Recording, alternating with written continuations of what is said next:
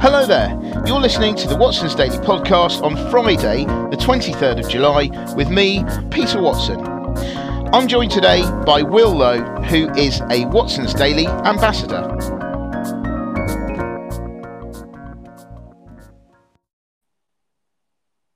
Hi there, Will. How are you doing today? I'm not bad, Peter. How are you? Feeling a lot better than I was yesterday, certainly. Definitely sleep is very much a good thing. I'm a big fan. I'm glad. So, anyway, what do you think what story in today's Watson's Daily interested you the most? So, there were some quite exciting stories today. Kind of compared to yesterday, which was maybe a little bit more quiet. You're not saying yesterday's was boring, sure? It wasn't boring. It was just quite quiet. Like only like one or two stories. I think we spoke about them in yesterday's podcast. There we go. But today there was quite a few, and I found it difficult to choose. Oh, yeah. But I landed on the story about how whilst Netflix is losing subscribers, HBO Max is actually gaining US subscribers. But that obviously can apply to the UK as well, which will probably follow suit. I thought this was interesting. It made me think of this. It was kind of anecdotal. My granddad the other day said that he has a Netflix subscription. Yeah. And he thought of dropping it because he said he's retired. He said he's watched everything he's wanted to watch. He's kind of there's nothing else even that's coming out that he wants to watch that really grips him. There are shows like Breaking Bad that he really loves that are over. And I think that, he likes a bit of violence and drugs, like your granddad, and so do a lot of people apparently with the popularity of Breaking Bad. But I think that's the case for a lot of people, and I think from the evidence would suggest that they are getting slightly bored with Netflix and are then moving over to other platforms, and this kind of comes in contrast to a reason that people thought of, which was the end of lockdown, people going back to work, people going doing various other things outside now, going to pubs again and whatnot. It doesn't exactly support that view almost. It rather now it's more about how people are just wanting a new streaming service, a new streaming platform like HBO Max, which has 12.1 million retail subscribers. And I think that's kind of quite interesting because Netflix has been around for so long. So what do you think about that, Peter? Yeah, I mean, I think that Netflix has been around for quite some time, and I feel that maybe Disney Plus and some of the others, have not been around for that long. So people haven't actually watched everything they want to watch on these other platforms, right? Yeah. And I think actually some of them have got some really good content. So I think that maybe Netflix is suffering from a bit of a people feeling a bit jaded. And maybe more people have watched more stuff over lockdown than they would do normally. So whereas maybe Netflix could just have carried on and everything would have been all right, the fact that more people have watched more stuff in less time means that there's only a finite amount of stuff that people are going to be interested in.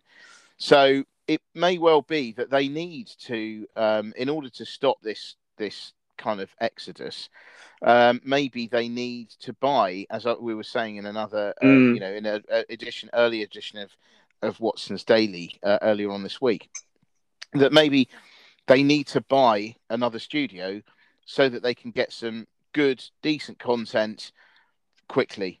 Because I have to say, because as you know, I lead a wild and hectic life in the fast lane, right? And so on a Saturday night, the wife and I will watch, try and find a film. So usually one of us does like some kind of fancy cooking stuff, and then the other one's responsibility is to find a film. Oh, now the thing that's quite is, sweet.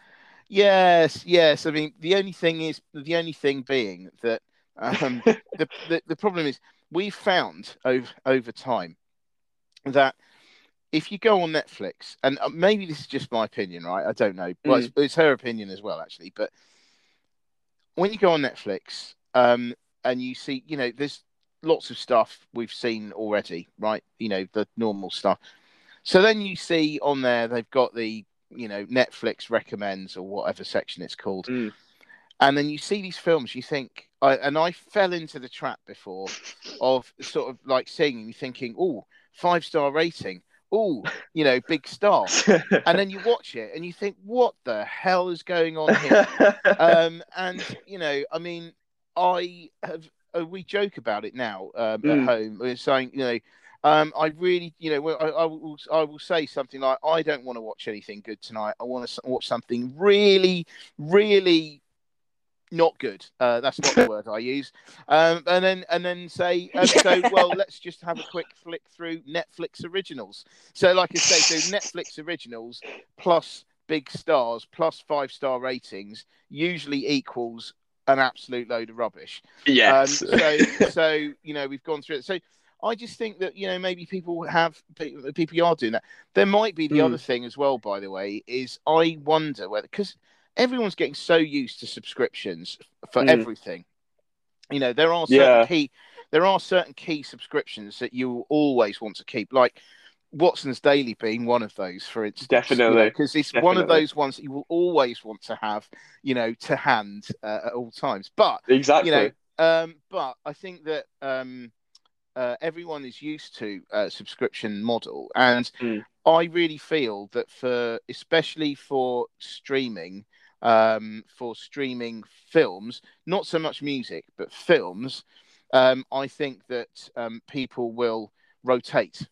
I think that they'll go, oh, you know what? I'll do I'll can Netflix for 3 months, and I'll try, whatever they are. I'll try this for another 3 months, and then once that's gone, maybe I'll come back again, or I'll go to because you'll think sort of at some point during that time, the lineup is going to have a bit of a shake up, and you'll probably find stuff that you watch again.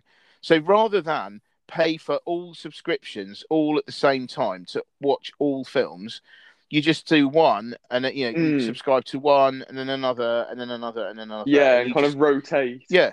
I mean, you'd kind of... Oh, go. No, go ahead. I mean, you'd hope that they'd have something new. But with Netflix, it just kind of seems to have... well, obviously, if this is the kind of consumer position, it kind of just seems to be a bit stale at the moment. Yeah, I think it does. So it's one of those things. It can be a bit stale. But, and what did we find? In the prequel before this, we looked at Lionsgate, didn't we? Yeah, that's right. Yes, as a potential candidate. Yeah, we were talking about this and saying that actually Lionsgate is pretty decent. It's got some quite decent franchises like the Hunger Games, the Twilight Saga, John Wick.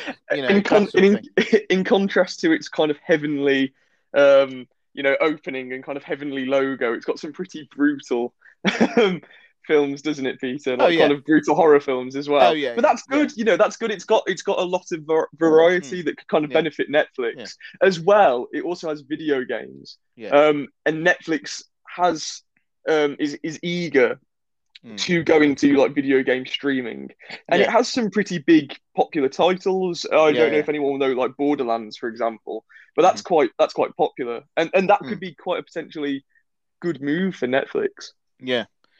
Would they be able to make that into a film? I mean, the normal rule of thumb though is that making a film out of a game is usually to nothing. Yeah, like Assassin's Creed, potentially even like Lara Croft all the way back in the 2000s. Yeah. They go on. Even earlier than that, I think the worst film I have ever seen in my entire life is Street Fighter. Really? Yeah. Have you ever seen that? No, I've seen clips of it. Oh my God! It's got Jean-Claude Van Damme in it as one of the mates, and it's also got Kylie Minogue in there in not her finest hour, I would say. But yeah, normally those kinds. But you never know. There's always a first time for everything, isn't there?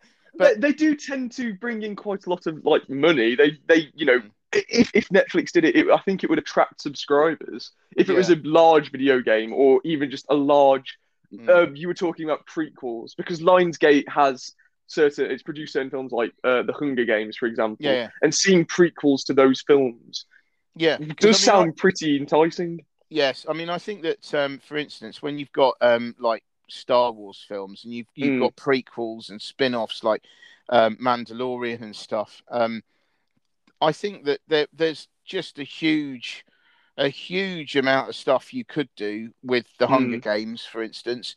What happened before this stuff, all kicked off, and John Wick.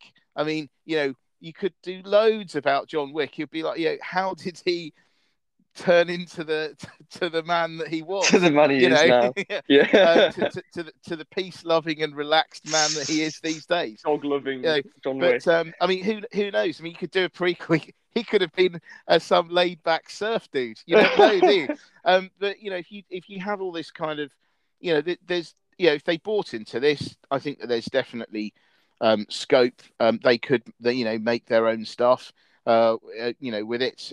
Obviously they've got experience in it, and I think it could be good. But I think that that's what they will need to do to get a sudden injection of good quality content that people are going to like. Definitely. Anyway, so there we go. I think we've solved streaming. It's all done. Don't relax, everyone. Peter, you should be the CEO of Tesla and of Netflix. I think. No, that's what I've come to. That's the conclusion I've come to in these 3 podcasts. No, definitely not. Definitely not. But anyway, yeah. So, in terms of the story that I really liked today, that was actually about a story about an American company called Form Energy. And apparently, so they've only been around for about 4 years, this company. But they've come up with the concept of an inexpensive battery that can keep powering for days. And it's and it doesn't have to use any, really rare elements. It uses iron.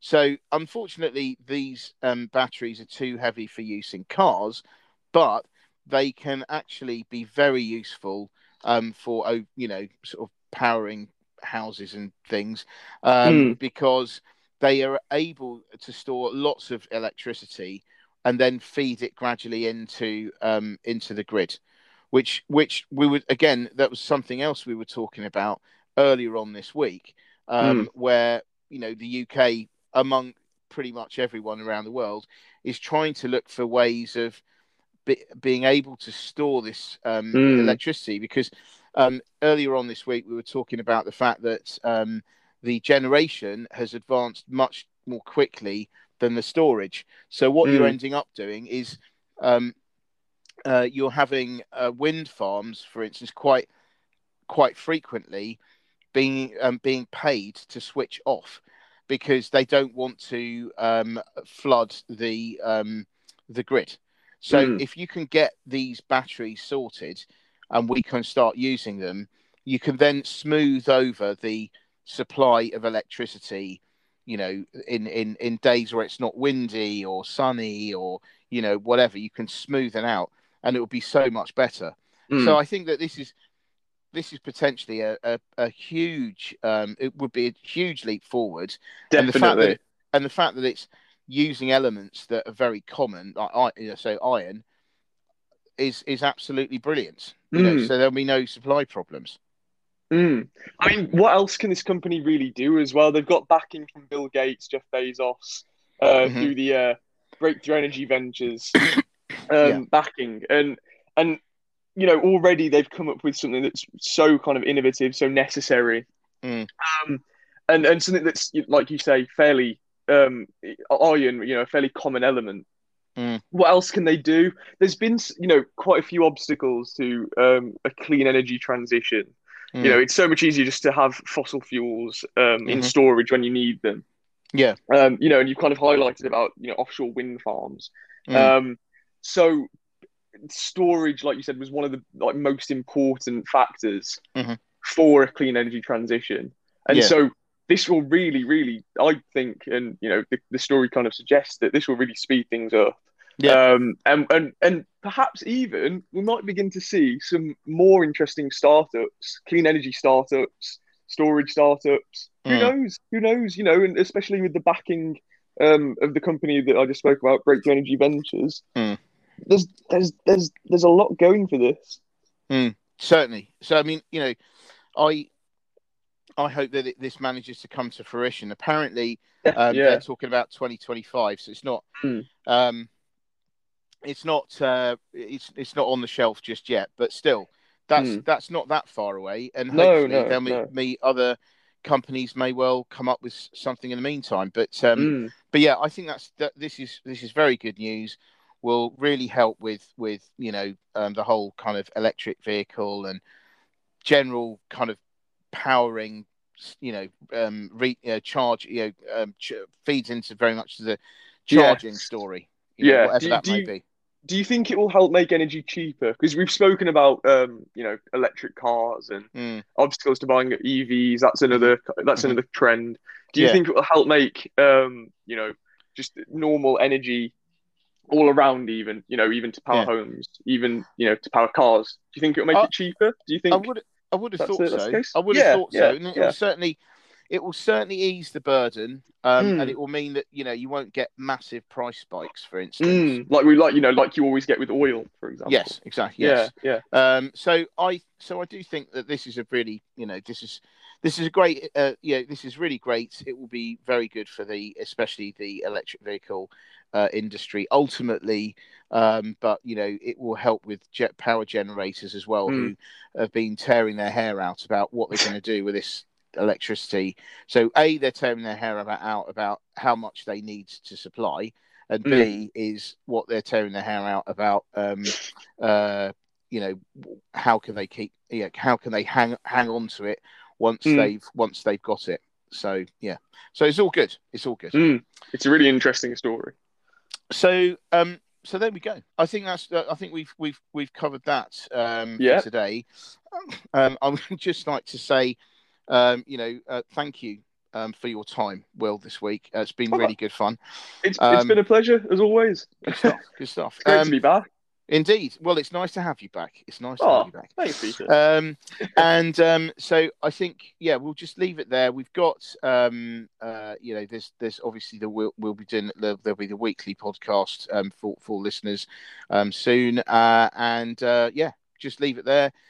Please subscribe to Watson's Daily because it's very useful. It has loads more stories than we talk about on a daily basis, because we only pick out 2. And the whole idea is to try to join the dots, see the trends, all that kind of thing, because not only is it quite fun to do that, it also means that you remember this stuff, which means you're able to use it. So anyway, on that note, thank you very much indeed. Have a lovely weekend, and we will be back again next week. Thanks a lot. Thanks again, Peter. Thanks, everyone. Bye. Bye.